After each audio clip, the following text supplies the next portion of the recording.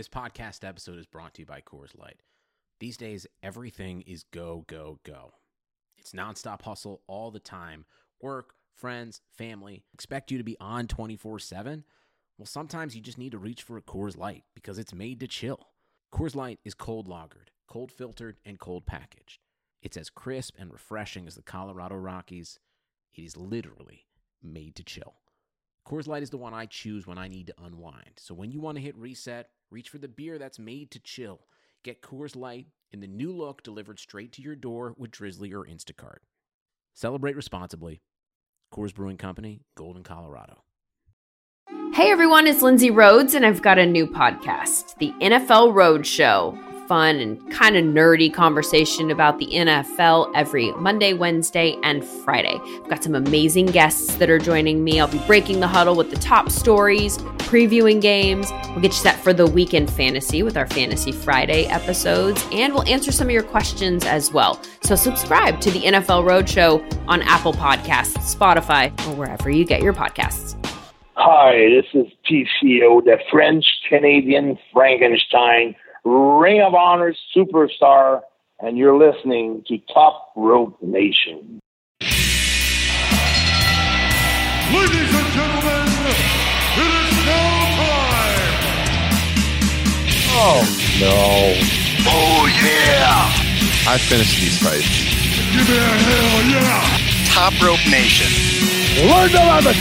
It's the best thing going today.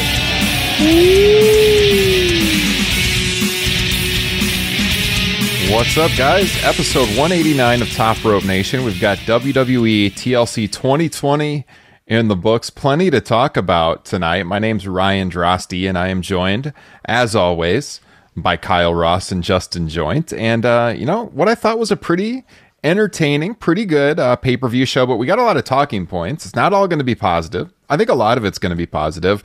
We'll get to it with our grades here in just a second, kind of break down the show. If you are joining us here live on youtube.com, would love to see you active in the chat room.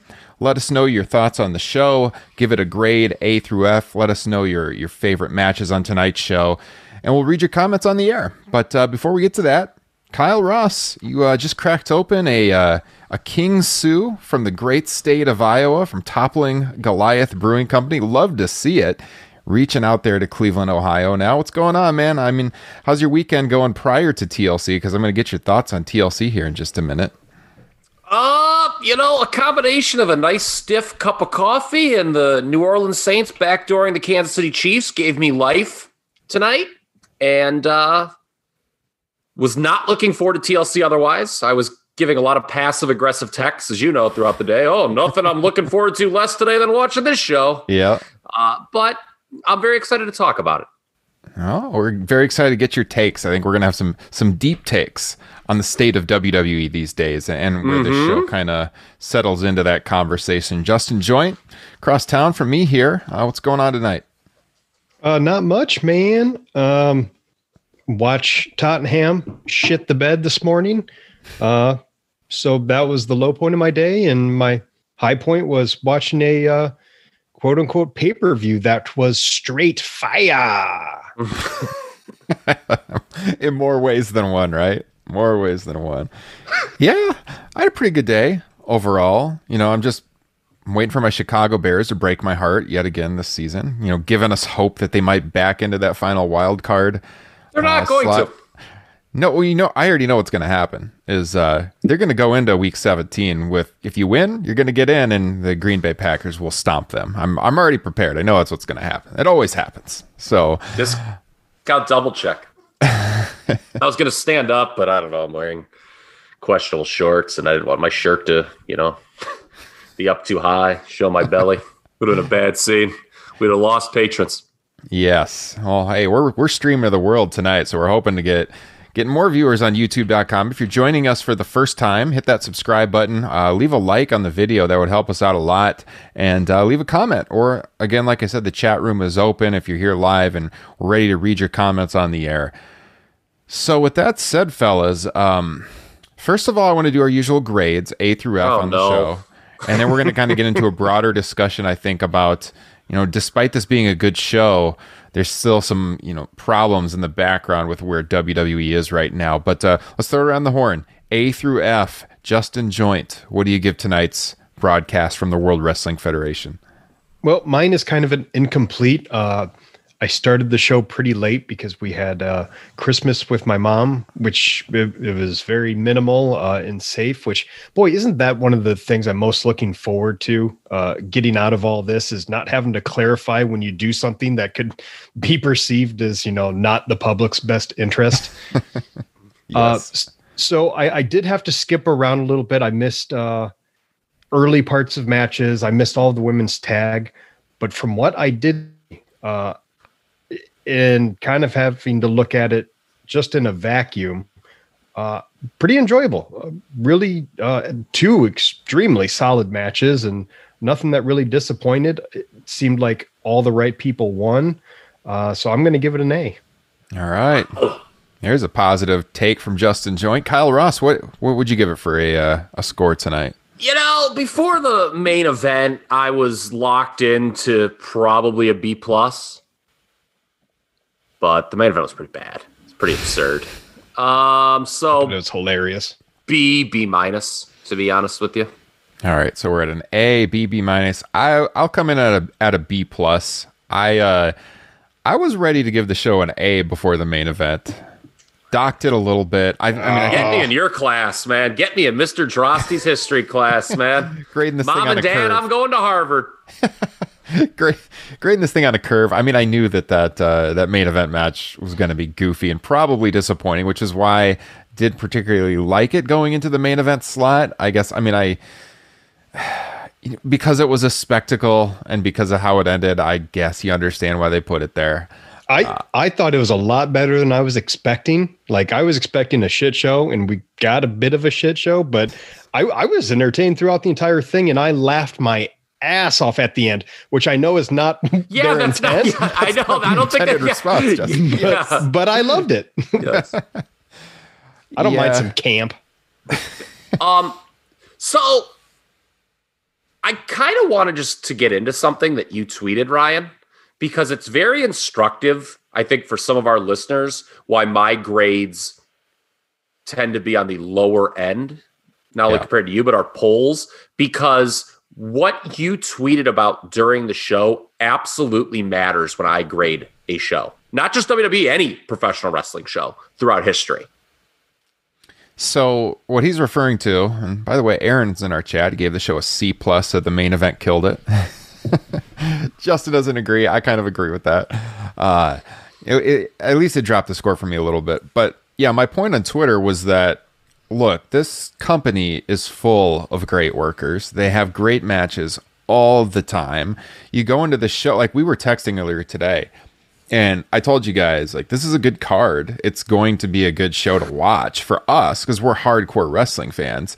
And I'm sure it's going to have a lot of enjoyable matches. But for WWE, where they're at right now, the greater point is that they're not drawing in the audience that cares about good story. Like the hardcore fans like us that do a wrestling podcast or that kind of work in the industry, covering the sport for comicbook.com or whatever. And you guys have both written about wrestling on websites in the past too. Like, we're going to watch regardless. We've been following this stuff since we were kids. We're going to keep watching it. The greater point why Raw is losing, in particular Raw, but SmackDown, since they moved to Fox 2, is losing so many viewers, is that they don't have the stories to draw in, the more casual fans. And so we're really dipping down into that hardcore audience that, yeah, we love match quality, but the general public, that's not why they tune in. They tune in for story. They tune in for, why should I come back to Raw and SmackDown every week? What's the cliffhanger ending? What's that long-term storytelling? And that's where WWE always lacks. I mean, I put it out there on Twitter. Of course, this is the best roster in the world. Their roster blows away AEW, and I love AEW. I'd rather watch AEW right now. Their roster blows away New Japan Pro Wrestling and anywhere else. That's not the problem. Like, these people are going to go into the ring, and they're going to have great matches every time out in big show situations like we saw tonight. It's that, how do you draw in those fans that care about story so that they're going to see those matches and get hooked? And so match quality only goes so far. I love it. I gave the show a B+ because 5 of the 6 matches were awesome tonight, but that's not the point, and that's not what WWE needs to concentrate on, to get those kinds of viewers. Look at TNA in 2005. TNA had awesome freaking matches in 2005, and the company never turned a profit during that era because their stories sucked. And right now, WWE's stories suck, and that is the problem. Justin, I saw you raise your hand, right? No. Okay. No. I saw out of the corner of my eye, like Mr. your hand go up or something. Drosty, Maybe you were just saying yes. Drosty. Preach. Yeah. I threw up a 6 out of 6 matches. Oh, okay. After you did the- Okay. Is it fair to say that the worst part of this pay-per-view was the build? Yeah, for sure. I mean, none of us were excited for it because of yes. That, right? And this seems to be a reoccurring theme throughout the history of this podcast, not just in 2020 during this pandemic, but how many times have we come on this show and been like, yeah, I was not looking forward at all, but I guess it over-delivered based on low expectations. Mm-hmm. Okay, we say that a lot, I feel, on this show. At least I know I do. That's not really a good thing in terms of the overall health of the promotion. Let me take it a step further. Do you think it's fair to say that the worst part of WWE, the company as a whole, is its television? In terms of content, okay. I mean, we can talk about, Linda McMahon and, her tweets, but in terms of wrestling content, the worst part of this promotion is Raw and SmackDown, right? Well, yeah. I mean, look at us. Us three were compelled to have a wrestling podcast. We obviously love the business, but like, when is the last time you could honestly say you were excited to tune into Raw or SmackDown?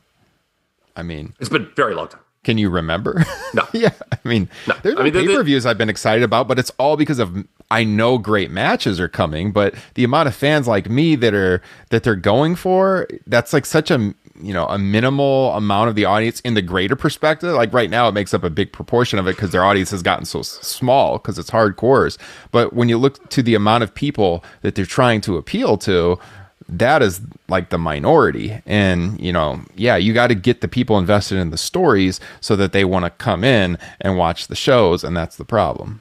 Yeah, I have a lot of big picture concepts I want to introduce on tonight's program. Number one, and people aren't going to like this, and I don't really give a damn about that, as you know, Ryan, Justin. I've never given a damn whether people like these takes or not. I'm going to give them because they need to know.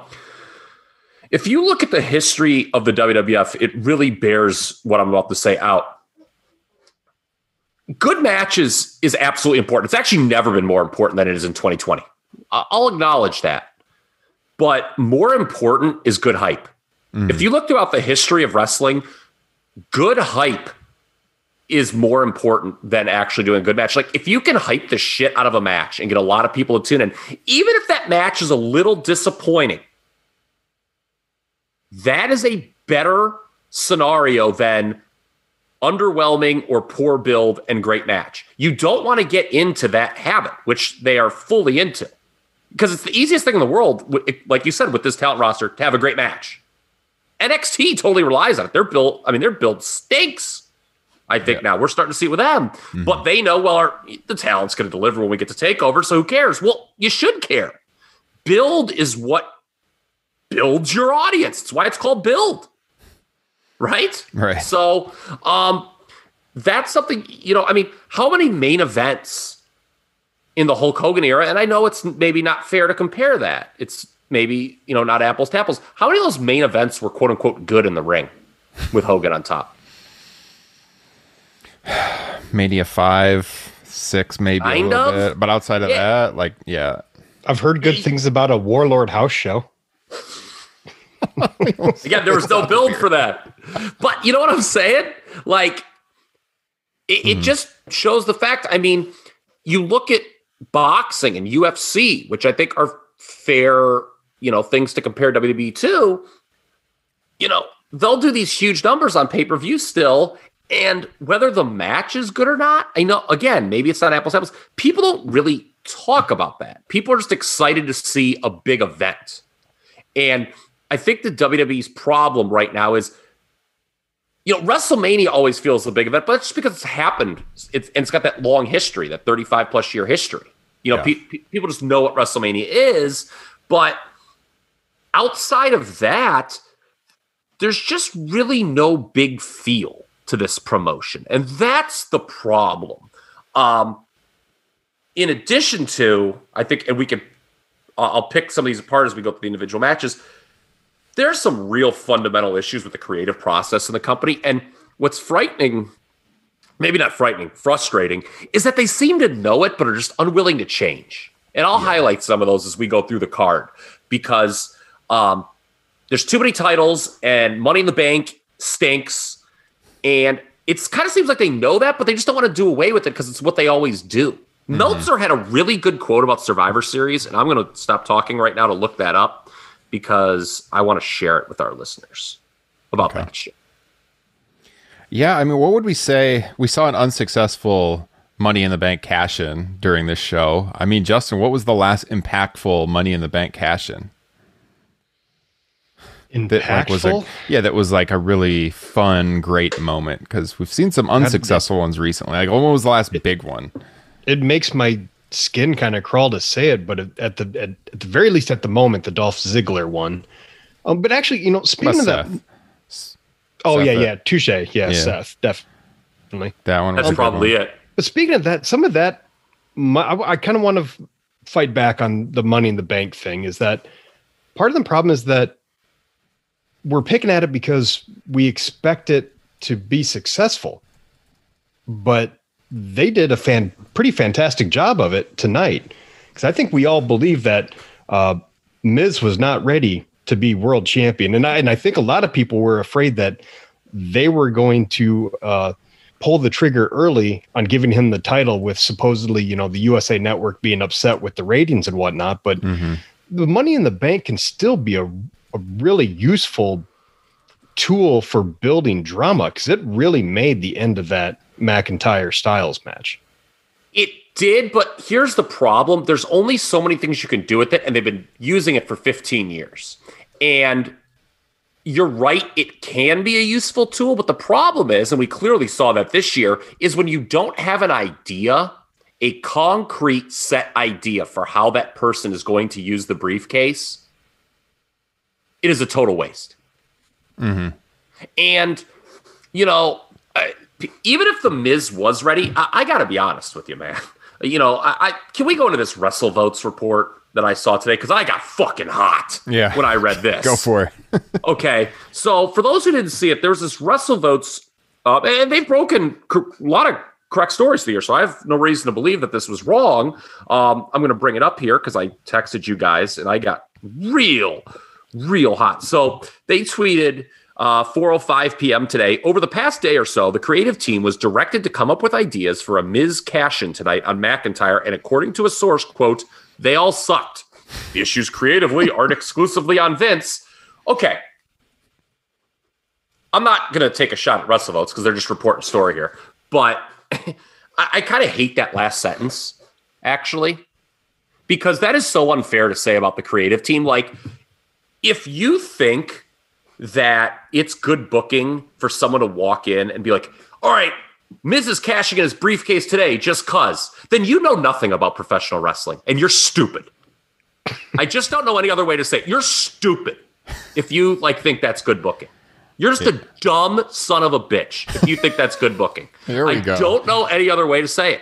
This is going to be a good So, show. I just think, when I talk about the creative process of WWE being fundamentally broken, this is what I'm referring to. Okay, you get a low rating. Well, we're going to have Miz cash in tonight. Well, Miz isn't fucking ready to be the champion, and nor should he be. Oh, well, we got to change it up. Well, how about coming up with a long-term idea? Something you can do down, and you can build to for February, March. Not, Mike the Miz Mizanin, who's been around longer, who is a good performer in his role, but he's been around forever, as long as anybody. A guy who's been around for 10 years doing a 15-year-old gimmick is not going to bring this business back. I'm sorry. If you think we're going to shake it up with the Miz tonight, if you think that's going to mean one iota of ratings, again, you're not a smart person. We got a comment in the chat here from Chad. He says, this was a total throwaway pay-per-view. You guys are being too hard on WWE, not doing a great build for it. WrestleMania build starts tomorrow. Okay, I'm going off on that too now. I knew you would. So here you go, Chad. That is You're getting your Kyle rant. I assume this is Chad Repack, the Skinner of Top Rope Nation, I might add. Oh, man. Yeah, that's where he lives. He's Skinner's neighbor. And if it's not Chad Repack, I apologize. That's another problem they have with WrestleMania. You know, you guys, and I'm not picking on you, but you guys, there's a lot of people on our Facebook page that feel this way too, sort of bemoan this idea of bringing in Goldberg, right, for WrestleMania. Well, why are they bringing in Goldberg? Because everyone else who's around 12 months a year is reduced to nothing by the time it's WrestleMania season. Mm-hmm. And this whole, I don't know what year this started. Maybe we put our heads together and we could come up with it. But this whole thing where, nothing that happens outside of Mania season is that big of a deal. And, it's Mania season, time to turn on all the good ideas. That's a stupid effing way to book, too.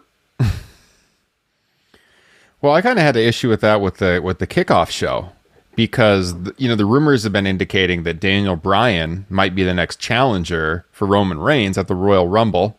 And, Daniel Bryan's in the kickoff show match tonight with no build. Was that match even announced? I wasn't even aware of that match until today. It was announced, I believe, today on Twitter.com. So there's so many problems with this. You got this throwaway 8-man tag. It's Daniel Bryan, Big E, Gable, and Otis against Sami Zayn, Nakamura, Cesaro, and Corbin. So out of that roster right there, you got Daniel Bryan, I tweeted this out too, one of the great maybe one of the greatest wrestlers of the last 20 years, top 5 probably. One of the last real true organically over stars they've had, whose career we thought was over 3 years ago, who miraculously comes back. And we're blessed with this, bonus time period of his career where everything he does should certainly make a difference or being used to elevate somebody in some fashion. He's in a freaking kickoff show match. Are you kidding me? You don't have anything better for Daniel Bryan than this. And then on top of Daniel Bryan, you got Big E, who people have been pining for to get into the world title picture, who's a guy people could get behind. He's in this match. I assume this is leading to an IC title match for him eventually. Sami Zayn's in the match. You got Nakamura. We've talked a lot about Nakamura on the show in the past in his WWE run that hasn't been very successful, and a lot of that is on WWE Creative. I mean, we go back to the shows when he was first brought up to the main roster, and we talked about how poorly they were booking him and the promos they were having him cut and everything, and they basically ruined Shinsuke Nakamura, who is one of the top 5 biggest Japanese stars of the 21st century. And 5 years ago, everybody was talking about Shinsuke Nakamura. People were excited when he came up to the main roster, and that excitement got killed off rather quickly. He's in an 8-man kickoff show throwaway match. I mean, the bigger point is that if Daniel Bryan is getting prepped to challenge Roman Reigns, this is not the way to do it. How do you heat a guy up, putting him in a kickoff show match at TLC? I don't know. Yeah, go ahead. And he's not even a key component of the match. Right. I'm kind of wondering if he really is going to challenge Roman at the Rumble, because there has been absolutely nothing to indicate that he would. I mean, I know that we read an internet rumor, but had that internet rumor not existed, and Justin Joint was shaking his head no just a moment ago, there would be no idea. If somebody said right now, Daniel Bryan is going to challenge Roman Reigns, we'd all be like, what? Yeah. No, I do a return match with Owens. Where somehow that Uso feud seems to have legs. Yes, and we'll talk about that later. I thought that was the one match that did have very good build, although it was a lot of it was on Talking Smack and not SmackDown proper. But the less scripted show. Imagine that. My other thing. So it wasn't just that you had 8 guys, most of which your average WWE fan says are underused, being quote unquote relegated to this pre-show 8-man. Not only that, but it was so pedestrian. It was basically okay, we're going to have Big E pin Sami Zayn to set up an IC title match. Okay, Otis and Chad Gable for 2 minutes, you kind of do a thing, we'll do a spot where Gable's instructing him, just so people get it, that, Chad Gable's the leader and Otis is the follower, but no one else really do anything interesting. Yeah. And just to join, I'm going to bring you in here because I know you're going to agree with this point. If you look at like 1988 to 1994 WCW, you'll agree, Justin. There are so many great random six-mans you can just find. True. Right? For that period, like multi-person matches. And I feel those matches are like the easiest matches to do or to be good because everyone just does a little shtick, gets their little shine. No one overstays their welcome. Couple interesting interactions. Boom, you go home, right? They didn't even do that here. It was just like everyone just do the bare minimum and Big E will get his pin and because that's all that's important and we'll move on. And it's kind of a waste of all these guys. To your point, Ryan, like let them go, man. Let them do interesting stuff. Don't tie their hands behind their back. And I tweeted about this. I don't put the pedestrian nature of this match on the performers. I put it on the environment fostered around them. Yeah. Yeah, when I interviewed Owens on Thursday, he talked about how he hoped that this match here with Reigns tonight was like the start of a story and it wouldn't just be like a one-time thing. And I'm hoping so too, because like you said, Kyle, I think this has more legs for sure. And you could see how they could definitely transform this into another match, do something where Uso can't get involved. They could have a cage match. They could put Uso up in a cage. They could do a lot of different things. The last time Owens and Reigns worked at the Rumble, you had Jericho up in the shark cage above the ring. They could do that with Jimmy Uso or Jey Uso this time. Maybe Jimmy Uso. Uso number 2. Yeah. Who knows? But I would love to see them have a return match, and I really like that match to be more positive. And once we get into the main show proper here, I think we're going to be I think we're going to be more positive. I just... People need to know that was, the tweets that you sent and the rants we just went. I think the reason we're doing that is because, is to tell you why WWE is in the shape it's in. All the times that people complain, why is WWE in this shape? It's not because, I would have such and such do this match next week. No. It's to kind of explain the broader picture here. Because this show did over-deliver, and I think we're about ready to get into that. Yeah. Football is back in full swing. You might not be at a game this year, but you can still be in on the action at BetOnline. BetOnline is going the extra mile to make sure you can get in on every possible chance to win this season. From game spreads and totals to team, player, and coaching props, BetOnline gives you more options to wager than anywhere else. You can get in on their season opening bonuses today and start off wagering on wins, division, and championship futures all day, every day. Head to BetOnline and take advantage of all the great sign-up bonuses. And don't forget to use promo code BLUEWIRE at betonline.ag. That's BLUEWIRE, all one word. BetOnline, your online sportsbook experts. 2020 has already reshaped how we work, and it's almost over. Businesses across the globe are challenged to be their most efficient, which means every hire is critical. Indeed is here to help. Indeed is the #1 job site in the world with more total visits than any other job site, according to ComScore. Indeed helps you find quality candidates quickly, so you can focus on hiring the person you need to keep your business going. Unlike other sites, Indeed gives you full control and payment flexibility over your hiring. You only pay for what you need. You can pause your account at any time, and there are no long-term contracts. And now, Indeed's new way of matching you with candidates instantly delivers a short list of quality candidates whose resumes on Indeed match your job criteria that you can contact the moment you sponsor a job, making Indeed the only job site that can move as fast as you do. Right now, Indeed is offering our listeners a free $75 credit to boost your job post, which means more quality candidates will see it fast. Try Indeed out with a free $75 credit at Indeed.com/BlueWire. This is their best offer available anywhere. Go right now to Indeed.com/BlueWire. Offer valid through December 31st. Terms and conditions apply. So real quick, the fan vote on our Twitter page at Top Rope Nation right now, we've got 43% of respondents giving it an A, 38 at a B, about 14% at a C, and 5% chose the D or F option. So most people thought an A or Trolls. a B. 80% of respondents. You're telling me, man. 43% of Twitter are always definitely trolls. We got about 60 votes. Out of the 60 votes, yeah, about 80% gave the show an A or B. So I mean, like it definitely delivered in the ring, like we're talking about. But we're talking about the broader issues that are impacting WWE right now and why they are losing so many viewers each and every week.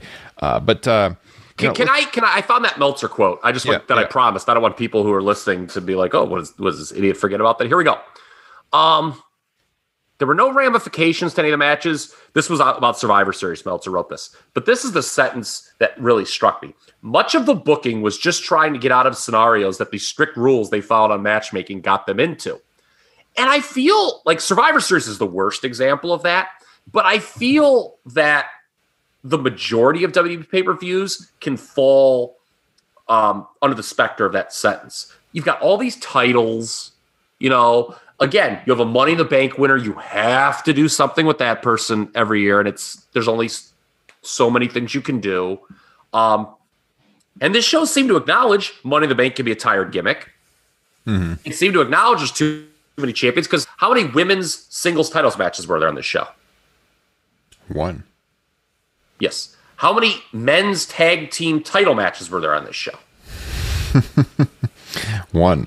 Yes. I do, even though they were the best matches, I still, and I mentioned this on the end of our last show, I think it's a problem when you do, first of all, I don't like having two world champions. I'll get to that maybe in a little bit, but 2 TLC matches. It's very formulaic, the booking, where it's like, well, we've got champions, they have to defend at these shows. And it's just like, now at the same time, the one quote creative thing they tried to do that they ended the show with was the shits. So maybe, I don't know, maybe they should just stick to title matches. So I just think, again, when I talk about the creative process being broken, those are some more examples. Yeah. So before we go any further, and we're going to break down the card now and some of the highlights and everything, I do want to mention, if you are listening to the podcast version, you're out there on Apple or Spotify or Stitcher, please hit subscribe if you haven't already. Leave us that 5-star rating. Leave us a written review. We would greatly, greatly appreciate that. Give us a little present as 2020 comes to an end. Each and every review matters so much to us. And if you leave a written review, leave your Twitter or Instagram username so that I can get a hold of you, so I can send you a free Top Rope Nation sticker in the mail for your troubles. Take you just a couple of minutes to do so. Also, if you don't want to leave the written review, just tap the 5-star rating. It'll take you 20 seconds to do it. And if you're watching the show here on YouTube, hit subscribe, hit that like button. It would help us out quite a bit. All right, and all the links to Patreon and our merch store and all that is in the description of this podcast and or YouTube video. So if you're interested and you want to support the show in other ways, you can find it in the description of the show. So guys, the show started out with Drew McIntyre defending the WWE title against AJ Styles, and I was pretty pumped for this one. When AJ went to Raw, I was thinking, this is the match I want to see. We got it tonight at a B-level pay-per-view, and I thought these guys delivered. This was, I think this was my favorite match of the entire night, and it led off the show. Were you looking forward to this the same as Owens Reigns? I would say pretty equal. Okay, wow. Yeah, I think for both me, of them. it was clearly below Owens and Reigns, I thought, based on the build. Although they did a good job with the video package. Yeah. See, for me, this is one of those circumstances where build-wise, definitely looking forward to Owens and Reigns more. But going in, you just knew that Styles and McIntyre, who's having just a kind of phenomenal year as world champion, especially as far as match quality goes, you knew that him and Styles are going to pull out all the stops to have a great match. Yeah, I mean, that's to our earlier, but it's kind of to our earlier point. Yeah. We knew that was going to be a great one between the ropes, and Reigns and Owens has been, everything Reigns does is the best actual storylines going on television, the best created by far. I mean, that was the best built match, even though it's only been building up for a couple of weeks. But to your point about the video package, it shows you how strong WWE's department is there in video production. We've often highlighted this on the show, but for all the matches that are not built well on television, they get you so hyped for them in those hype videos, and it's just a credit to the people working behind the scenes that you can watch that, and they make TV look so much better than it actually is. Because they take out all the shitty stuff, like some of that bad stuff with Miz and Morrison and Sasha and Carmella. Yeah, I think we'll talk about that, was a even more shining example. There was a certain segment that wasn't even featured in the video package. But this was a really good match. That got really hot at the end, and Money in the Bank, that did help it. But make no mistake about it, the right guy went over here. Drew McIntyre. I got a little nervous when the Miz came out, because reading all this stuff about WWE getting very worried about the ratings and everything. I'm like, oh my god, I hope they're not going to do this, because it's not Drew McIntyre's fault. He's been one of the highlights this year, and I got pretty worried. But it definitely added to the drama of the match, because you could have seen it going either of the three directions. And so I was on the edge of my seat watching it, and I thought Drew did such an awesome job selling the leg throughout this match, and they told a great story with AJ attacking the leg with the chairs, and he put the calf crusher on his leg through the chair, which was a really cool spot. I mean, I loved it. I thought it delivered in a big way. Justin, you got anything? I loved the chair shot from Morrison onto was it Almost? His name, where the chair just fell apart. Yeah, that was fantastic. That was a great spot. I want to touch on him in a little bit here too. Interesting match. The first half, there was no climbing whatsoever. They were not working it like a standard ladder match. So it was a little different in that regard. Drew McIntyre, is he the baby face that they wanted Roman Reigns to be? I saw somebody tweet that, and I made sure to make note of that because I wanted to bring it up on the show, because I think he is. It's hard to say because we haven't had the crowd for most of his run, but I would lean towards yes, because he got such an unbelievable reaction in Houston at the Royal Rumble that I assume had he won the title at Raymond James Stadium in Tampa, it would have been a freaking awesome moment. I hate it for him that he didn't get that. But I got to imagine if the crowd was there, they'd be behind him quite a bit. A dominant babyface champion that wins. What a concept. He benefits from not having another babyface that the crowd would prefer to win, that kind of just killed the push from the start in Daniel Bryan. Yes, with Reigns. Yes, you're right. Yeah. Mm-hmm.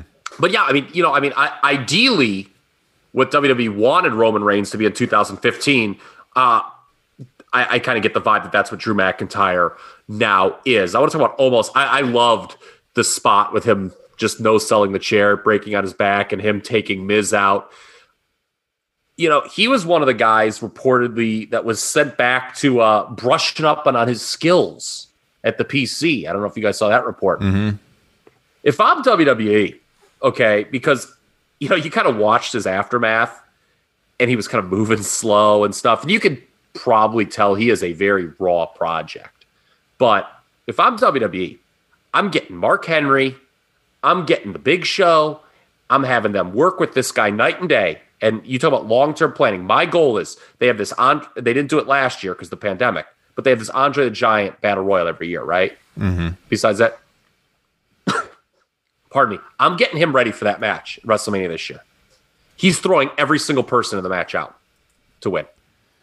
Yeah. And to get a guy over, because with that size, it's the easiest thing in the world to get over. And that's that's my idea for him. Him scooping up the Miz and just like carrying him like a baby, just dropping him outside was so funny. It was so good. Yeah. The ending was great. Drew retains, definitely the right decision.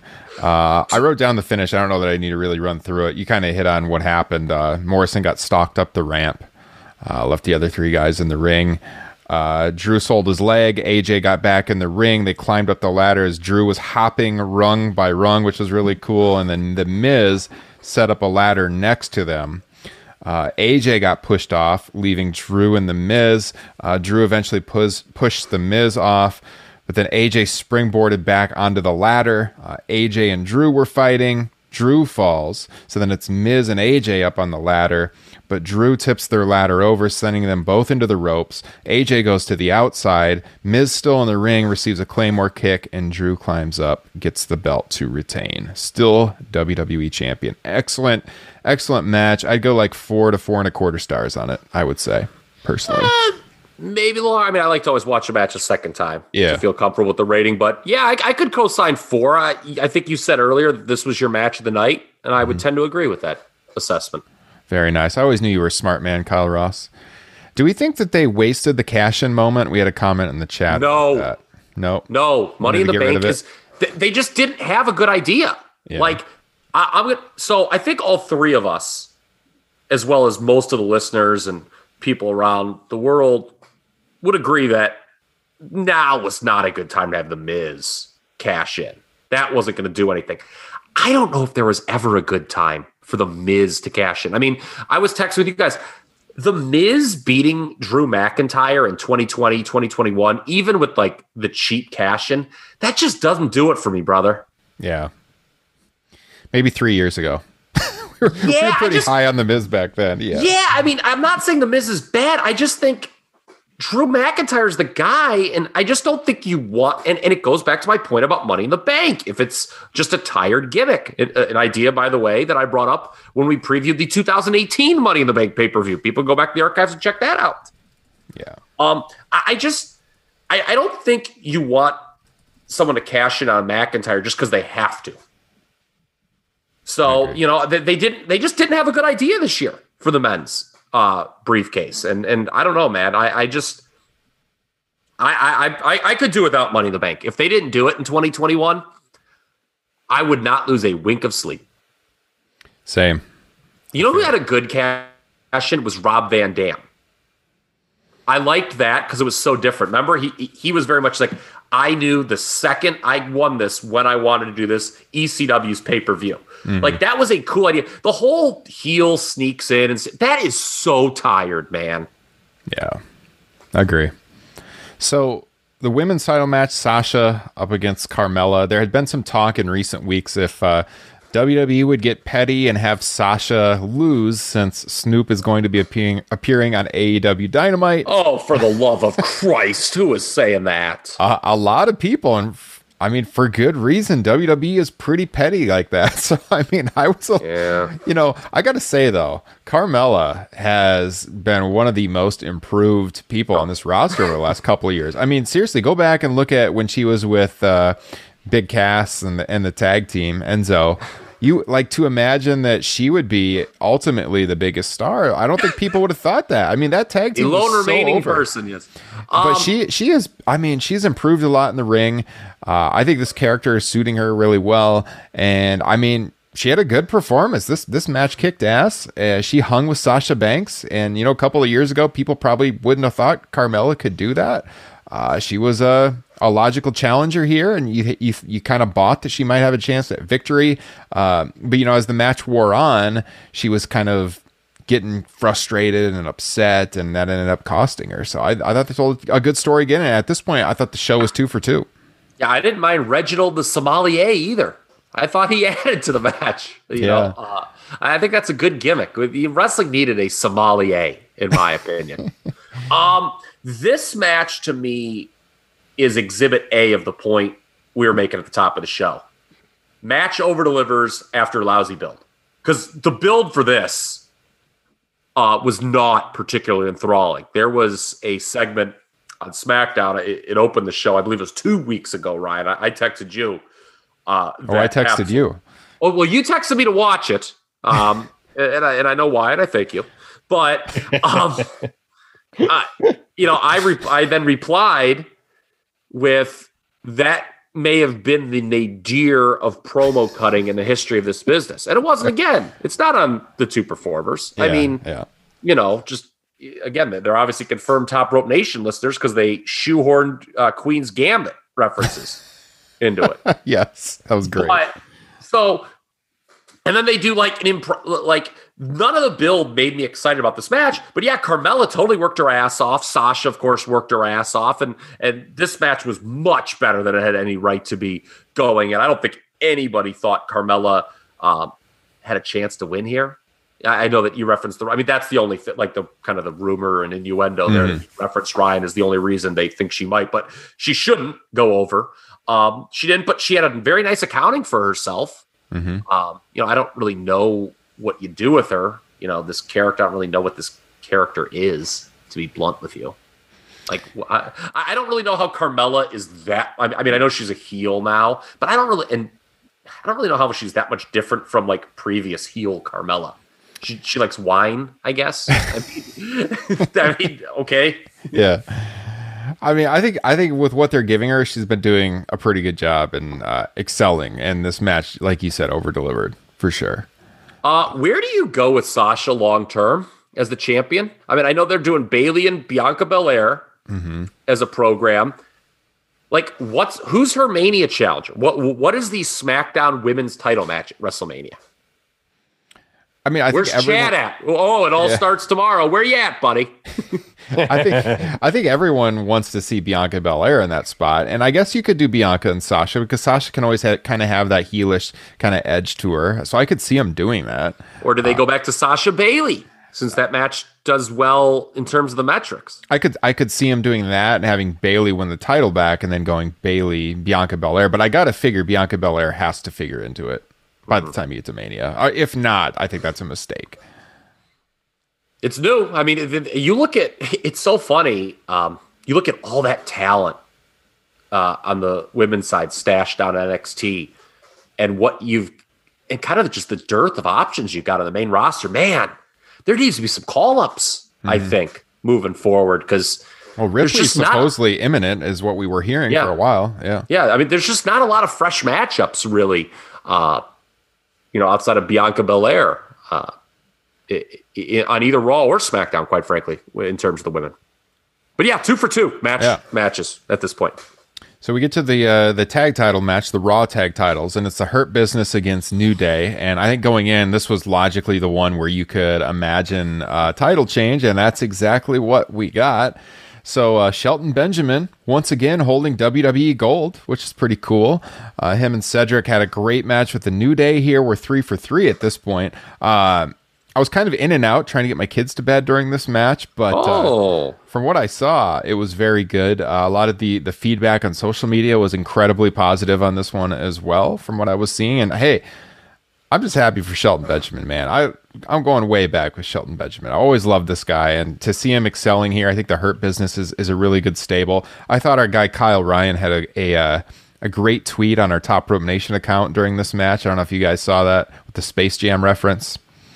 I missed that one. I was actually about ready to reference something else I tweeted to him. Oh, he put up like where they had the water bottle in Space Jam with like the special drink or whatever. Oh yeah, I did see that. MVP now I apologize. Special drink or whatever. I thought that was pretty good. Yeah, but no, I thought from what I saw it was a pretty good match. Do you guys have anything on this one? Just from what you said about excited to see Shelton Benjamin with the titles, I feel the same way about Cedric Alexander. I love the spotlight they've been putting on him. And I'll be curious to see where it goes going forward, talking about stories where he kind of snuck in to get the tag on Shelton to kind of leave him hanging to get the pin on Kofi. So yeah, that was subtle enough that it wasn't like, okay, it's definitely going to be something right away. But yeah, it was something to keep an eye on. And it's, I thought it was a neat little thing to, mark out and kind of to monitor moving forward. What I did tweet, I know to the show account was the title change made sense here because the Hurt Business is just a fresher act at this point. Again, we go back to this whole specter of USA allegedly being mad at WWE. I think you want fresher acts on top. And, it's not to say that New Day's bad. I'm not saying they should be given the old Yeller treatment. I'm not saying that they should be, homeless for the holidays. I'm not saying any of that. They're a very fine tag. They're one of the finest teams in the history of this promotion. I just think you want to have some new, fresh faces on top. And the Hurt Business is a fresher act. And, them holding the tag titles and the U.S. title, I think is a smart move. They've kind of been one of the better quote-unquote fresher acts of 2020 overall in the promotion, not just relative to New Day, but I mean, in terms of an act that was created during this year, I think they're one of the better ones. I think the results of this one, though, like also point to a greater problem, because in the immediate aftermath of this, and someone just said it in the chat, Aaron said, "Where does New Day go from here?" So I saw a lot of people commenting on Twitter that, "Oh, well, this will be great because New Day is going to be better chasing the titles here."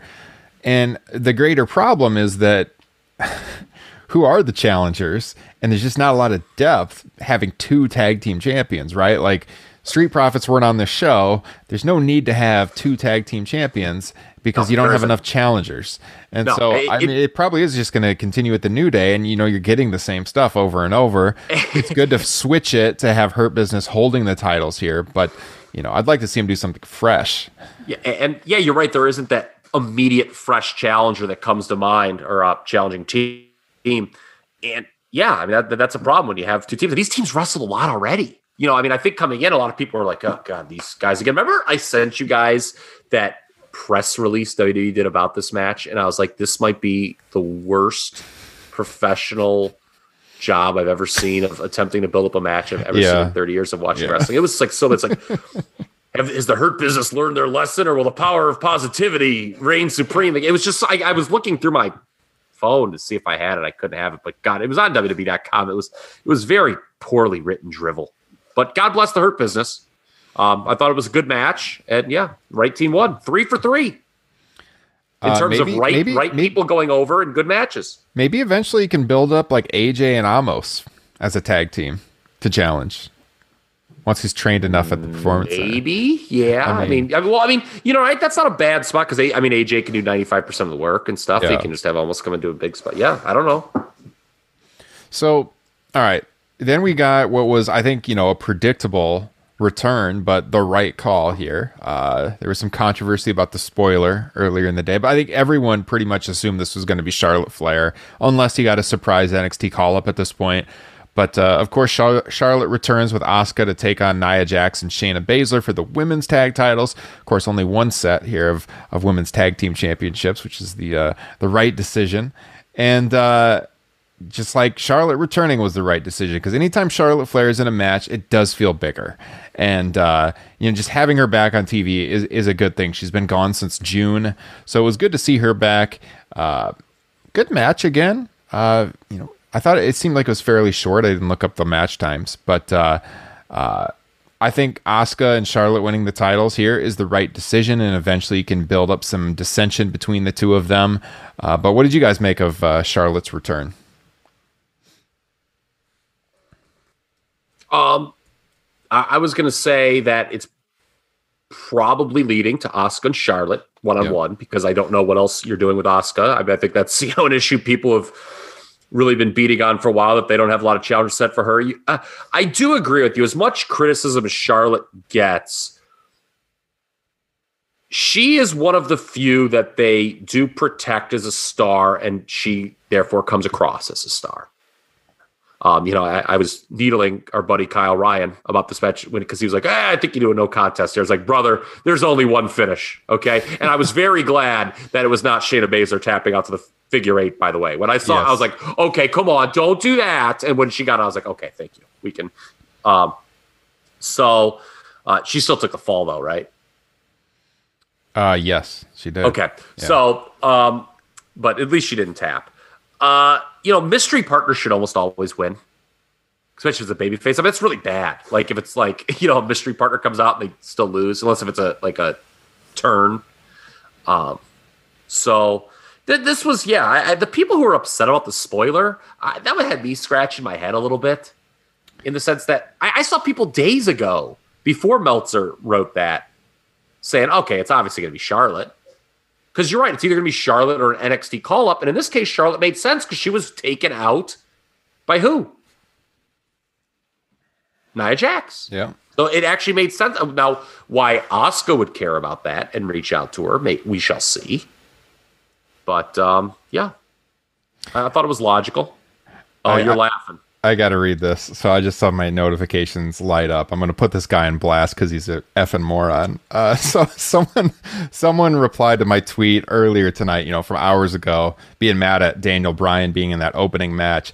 Here's what someone who doesn't know or understand the business of professional wrestling. Oh, here we go. Let's get nasty on the listeners. If you want to tweet an absolute moron, I'm sure this guy doesn't listen to the podcast. Tweet at the Nightmaker1 because he responded to my Daniel Bryan being in the kickoff show tweet by saying, quote, Daniel Bryan is at the stage of helping advance other wrestlers, but couch bookers like you wouldn't think to that level even when the man has said so himself.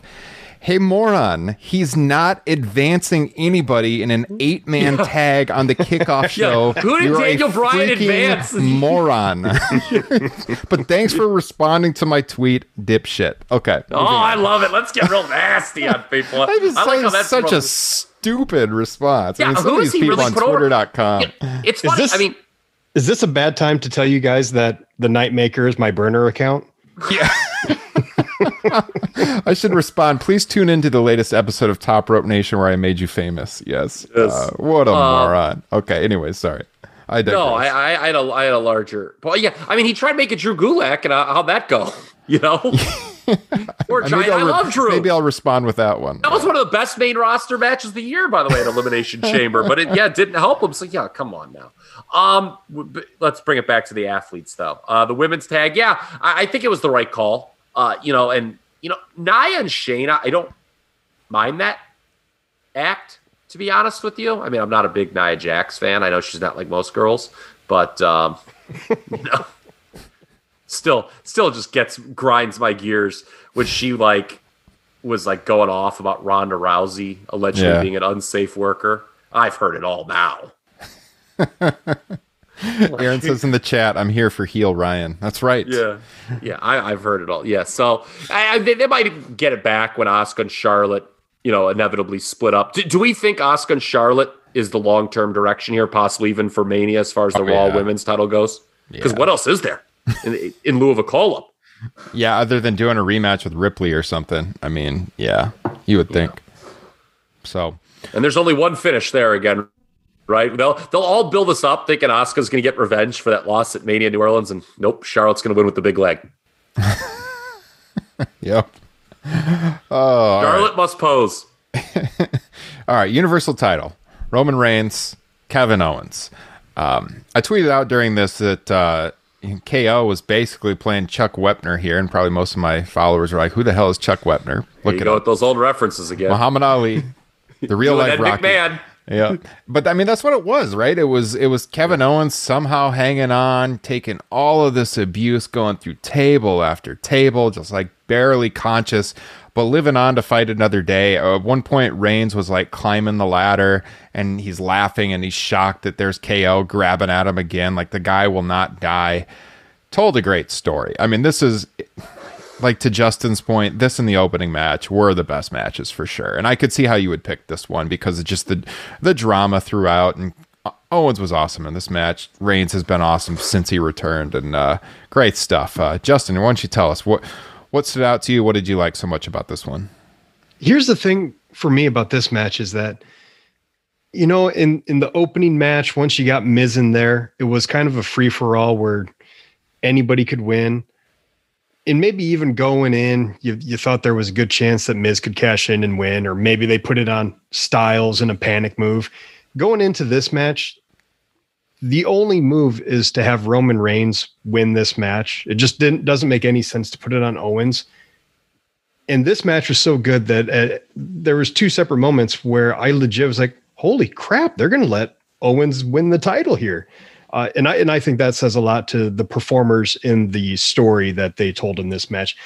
First half of it, was kind of whatever. But man, once they got going with that final act, it was just superb. Yeah. Kyle.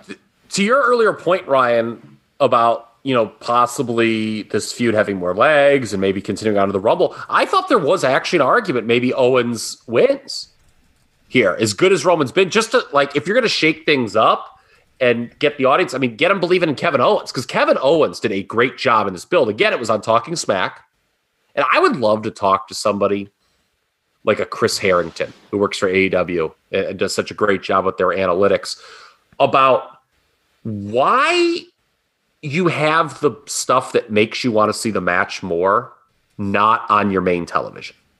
Is that just the kind of a happenstance, because like I just don't know why those promos were not all over SmackDown. And the one happened after the go home SmackDown. I mean, again, it's 2020. I'm not an idiot. You can blast the stuff out through social media. I mean, that's why I would want to talk to a sharp guy like a Chris Harrington. Like, does it just not matter if it's not on your TV because you can just blast this out and all your social media people watch it? Because that was some of the best interview stuff I've seen in WWE in a like all year. The back and forth between Owens and Heyman on Talking Smack. I mean, I think we know the answer, and that's freedom, right? Mm-hmm. The actual artists have freedom on Talking Smack as to where they don't on the main show. Yeah, I mean, the stuff they did on SmackDown proper was not bad, but it wasn't as good as those two interviews, right? Right.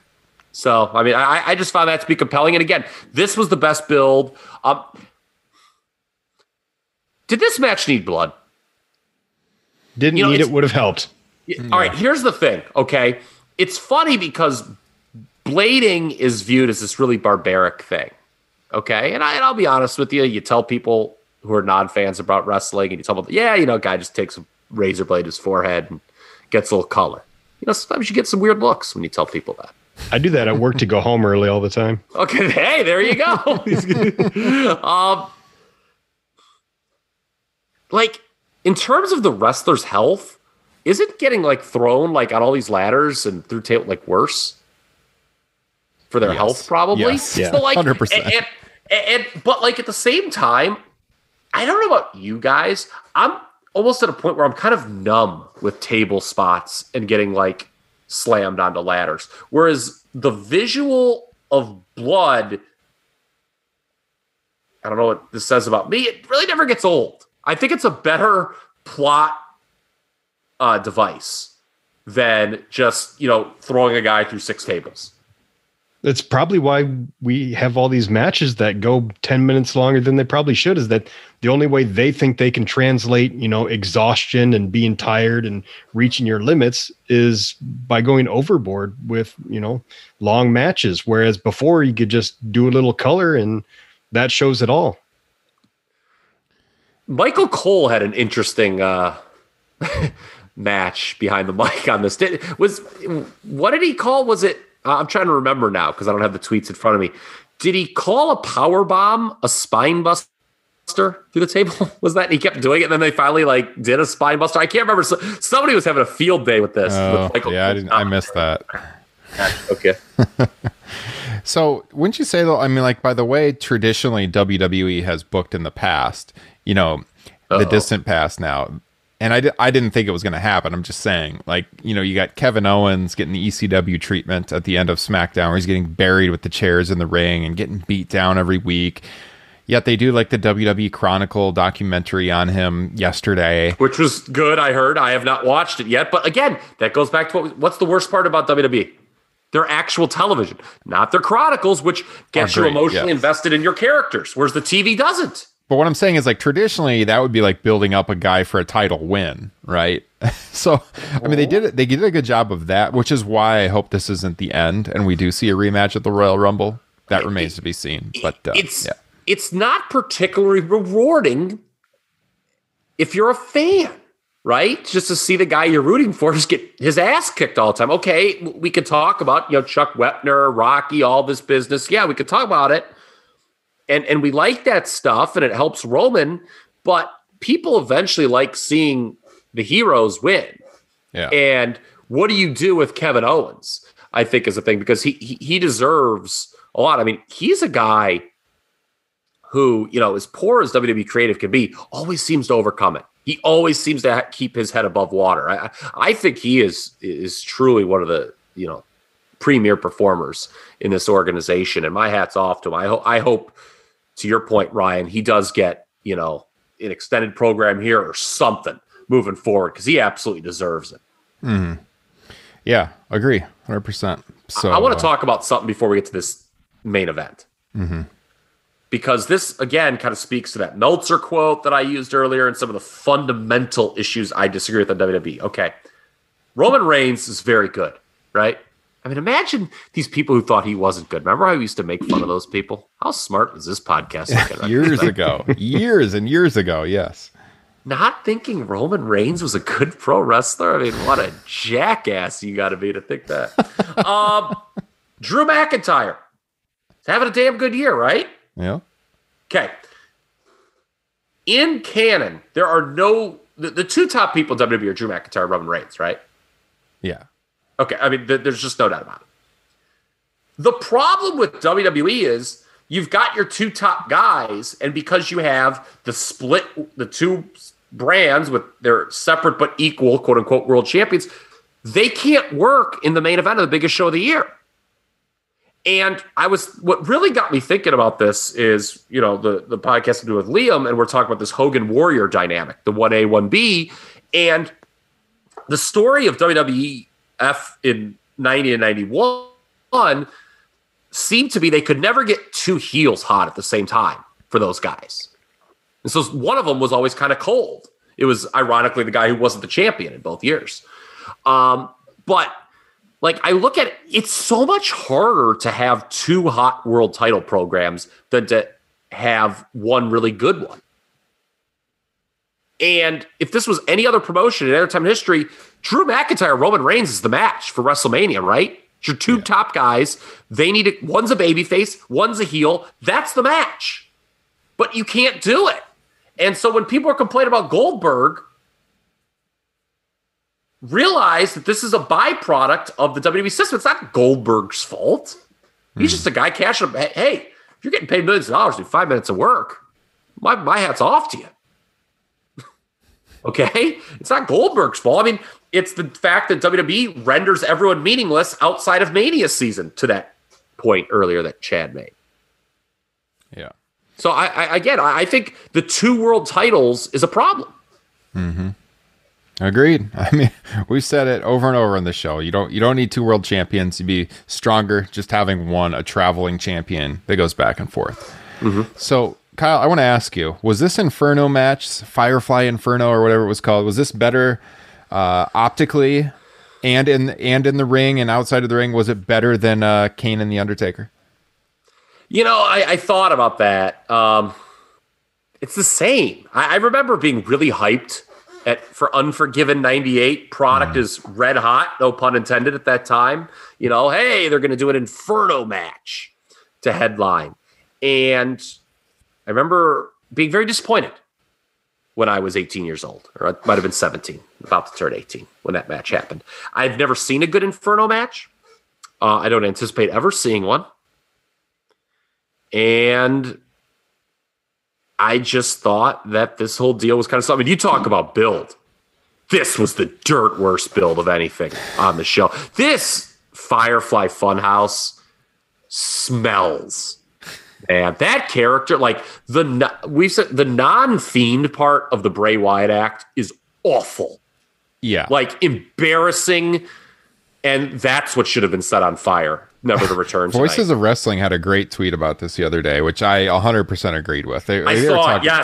Yes. They were talking about how that should be done away with and how the only people that like it are the hardcores and they're going to be coming back anyways. Anyone that tunes in and sees that Firefly Funhouse garbage is turned off immediately. That is not reaching any new viewers. The Fiend himself, I could see how that could draw some people in, but they should have ditched that Funhouse stuff long ago. Once he debuted as the Fiend character, when he squashed Finn Balor at that SummerSlam. Mm-hmm. There should have been no more Firefly Funhouse. Go back and check in the archives about the show. I remember I made a specific note because I got a little nervous when the Fiend was getting hot. I was like, oh shit, are we going to be proven wrong? And I don't like that. Mm-hmm. We're ultimately proven right. It rarely happens, yes. When the Firefly Funhouse debuted, Ryan Drosty, as the host of this fine program, you threw it around the horn and said, what do we think about this character? And we all kind of really didn't know what to think. But we all had the same conclusion. It ain't a main event gimmick. And that has bared fruit over the last year and a half. It was silly once it begat the Fiend character, who I think if you want him to be a babyface, I think could be a cool ass kicker. Yeah. I don't need all this supernatural voodoo nonsense. Can Can you imagine? I mean, I know we're all getting kind of old now, but can you imagine if you were back in college and you were a wrestling fan and you were trying to get your friends into it and you have them watch the show like Monday Night Raw and they see that Firefly Funhouse shit come on? Like, wouldn't you be embarrassed? Oh, I'd be humiliated. I would drop out of college. This is not doing it. I would drop out. Terrible. It's horrible. Yes. I mean, like, and the build, you just watch it. You're sitting there. And I mean, look, we're all married. You start rubbernecking. Oh, God, I hope the wife doesn't walk in right now. I mean, it smells, man. It's bad. Justin, you're quiet. What do you think? No, I'm enjoying the conversation. You guys keep going. And if there is one feud they did not need to call back to, it was the 2017 Bray Wyatt Randy Orton feud. I mean, did we really need to go? I mean, like, if there was a loose end that needed tied up, it wasn't that one. So this is what I went into with the least expectations, the least hope. When it main evented, I was like, oh no. Yeah. You know, had this match not happened, I think we would have gotten a Hell of an In Your House show from the WWE. You know, we would have had 5 matches. Nothing was bad. Nothing, I don't think, changed the industry or anything, but it would have been a very solid 5-match show. And what are you doing with that 6? Well, I'm not saying 6 good matches. Greatest Inferno match of my time. I don't know, man. I guess they should have just had Marty Jannetty levitate for old time's sake at the end, Couple comments in the chat. Greg, good buddy Greg says, are there 2 wrestlers on the roster with lower stakes for a match? And Aaron says, would Alexa Bliss have helped at all? Aaron, I hope they get Alexa Bliss away from this garbage as soon as possible. Oh, it's bad. And I think she kind of at least she's putting on the good soldier face, is like all for it, but she's on vacation right now, according to her Twitter, Instagram, or something. She put out there, people are wondering, why haven't you been on TV? And she said that she requested time off a while ago. I would have requested time off from too. Let's extend that frankly, vacation. I'm involved in this. I thought when they first put her with the Fiend, it was interesting, but like I just didn't want to see a super long thing. That segment where like she was in Orton's arms was so bad. Like, I mean, that was so bad. Well, you talk about women's challengers. I mean, shit, I'd like to see her get back into the picture. She's always, she has a cachet. I feel The Fiend is mid-90s Undertaker without the cachet. I remember, like, how awful, like, some of those mid-90s Undertaker programs were. Mm-hmm. Like, that's where we're at here. It's funny. Kyle Ryan, who handles our show account, he had tweeted, hope this doesn't ruin the show. And I had meant to send a picture of the Undertaker Underfaker graphic to that, because that's what I feared going in, man, on this. I don't know. It's just so silly, I guess. So, Justin, you said you were laughing at this one, and you enjoyed it a little bit. So give us your take. What did you like about it? What did you make of the finish of the Fiend getting murdered mid-ring as we went off the air as his body was ignited? I guess going in, I had a feeling it was going to be campy. Like I said earlier, my expectations were very low because there's never been a good Inferno match. But I thought visually it was a lot of fun. And there's just this warped part of my brain that really only truly loves the WWE Network documentaries. It's like, you know what? There's going to be some good visuals that come out of this Inferno match for a Bray Wyatt doc or a Randy Orton doc. The match itself, I mean, it's how you kind of expected to go. It was too long, but I thought it was fun. And I legit, as the kids say, LOL'd at the end. And I don't necessarily think that's really a bad thing. Like, even though that's not really their intent, but sometimes wrestling can just be campy fun. Nobody's watching this thinking they just burnt alive, Bray Wyatt or the Fiend. It's like, let's just have some fun sometimes. But why do it, I guess? Like, because the problem was, you're right, but the announcers were playing it up as this like heinous like act. Like, come on, Randy, don't do that. Okay, come on, I mean, all we needed was like Owen voice, I feel. maybe we're going to get a storyline court case where Randy Orton gets thrown in jail for 2 counts of murder. Bray Wyatt and the cameraman that he burned alive inside the cabin from years ago. Oh, yes. We're going to get the trial of the early 21st century, Randy Orton. Okay, the people versus Randy Orton. So let's bring it back all the way to the beginning of the show. Wrestling is all about where do we go from here, right? And making the audience want something. What am I supposed to want after this? Like Bray Wyatt getting his revenge? The problem is I don't want this feud. Like, I just don't want it. And Orton, they have to keep him relatively strong for Edge. I mean, to be honest, if The Fiend is off TV for a while, I'll take that as a win. Okay, I'll take that as a win. Yeah. To be honest, if there's no Firefly Funhouse on TV for months, that's cool with me. I just don't trust them to keep him off. I also love how somebody tweeted during the week that their favorite part of Wrestling Observer Radio now is when Meltzer will use the term creative genius for Bray Wyatt, but then we'll spend the next 10 minutes telling you why his segment sucked. That makes me laugh like very hard. I didn't listen to the show or anything, but like I really laughed hard at that tweet. That's good. Well, I mean, we'll see what happens. But I mean, when you light a guy on fire in the middle of the ring, I would think you got to keep him out for a while, but maybe not. Maybe I'll be surprised. Slap some aloe and gauze on him. He'll be okay. I shudder to think what the blow-off will be. But yeah, I mean, overall, here's the thing. I mean, again, the chats, you guys are being too hard. It was in a vacuum. Sans main event was a good wrestling show, but it doesn't in any way fix the WWE's big picture issues. Okay? Like, if you want to say, you guys are being too hard, typical wrestling podcast, don't come back at us when you're mad at the next television. Don't get mad at us in 6 weeks when you got no direction. We are trying to do a service to this industry. Kyle is trying to service you. We're servicing the industry. That's right. That's what we're trying to do, man. I'm just saying, it's kind of crazy how, in terms of WrestleMania direction, what is there that, to the point, they start telling stories tomorrow because that's when Mania season is. I just don't agree with that. Again, that's a if you think that's the way they should do it, fine. More power to you. I fundamentally disagree with that.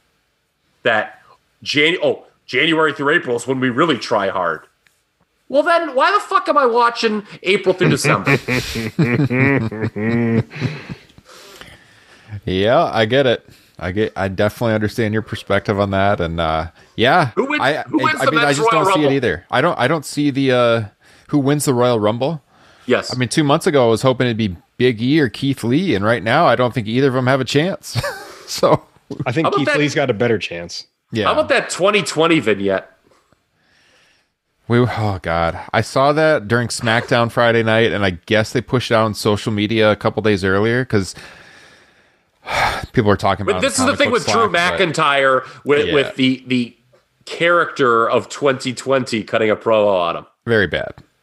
Not great. Another. it's it's supposed to be campy and funny. Yeah, it is. It was the worst, but yeah, I just thought I was like, oh no. I just they did a whole thing where it's like, I kind of liked how they framed Royal Rumble as like, hey, it's all been a tough year, and hey, it's a new year, the Royal Rumble kickoff, hopes and dreams. But yeah, I just don't know who you got going into that thing. And, when people, complain about Goldberg, well, when you don't build people up April through December, it's time to call 1-800, Bill Goldberg. Oh, no. I hope not. We'll see. Guys, it's been fun. I'm not endorsing it. I'm saying that's why they do it. Because they don't. If you don't build it, then you've got to call somebody from the past because they're like, well, it's WrestleMania. We have the big title match, and we haven't built anyone up. Well, whose fault is that? If that's the direction, I hope Randy Orton burns me alive. Yeah. I'll bring the aloe. Ryan will get the gauze. All right. So, guys, here's what our schedule is for the rest of 2020. Next week, we will be doing our best of 2020 show. We'll be looking back at the year as a whole, giving you our wrestlers of the year, our promotion of the year, match of the year, which is always a good discussion on our year-ending award shows. Do I have some matches I got to watch again? We got to do some research. The Inferno match. That show will drop Friday morning, January 1st. So this Friday, we will not have a show because it is Christmas Day and because we put out 2 shows over the last 3 days. We had the show on Friday looking back at TLC 2012. What a show that was. If you haven't heard it, give it a listen. That was a lot of fun. You can find it on our YouTube page or, of course, the podcasting feeds. And then this show here tonight. So we will be taking off Friday for Christmas, but we'll be back the following week on our usual Friday podcast release day with the best of 2020. There will also be a video along with that. And we haven't actually decided what day we're going to record that, but the day we do record it, it will be streamed live exclusively to patrons of the show. So if you want to get that show, what will probably be a couple days early next week, head on over to patreon.com/topropenation. If you enjoy these pay-per-view live shows, our weekly flagship podcast we do live each and every week, but that is exclusively for patrons. So I guess the next time we'll be live to the world here on the YouTube page will be the Royal Rumble post show at the end of January. And, you know, all of our shows go up on the YouTube page on demand after we record them. I'm just talking about the live feed. So check it out. If you want to support the show, it's the best way. Patreon.com/topropenation. Get yourself a free gift for signing up and the bonus content that goes along with that. So, yeah, you can I gotta say one thing, Yeah. Ryan. It's so great to hear you say the words Merry Christmas. You know, remember those years we couldn't say that? Stop. I mean, remember when no one would say Merry Christmas? It was just such a bleak time in America. I would just walk around during the season and no one would say Merry Christmas. It was just so horrible. When the fuck did that happen, by the way, according to these people? Please, I mean, I heard people saying it, but I don't remember any actual war on Christmas, so it's bizarre to me. But yes, you know, those of you that you know are going to be engaging in Christmas celebrations, we do wish you a Merry Christmas and a happy holiday season. Christmas. Fucking assholes.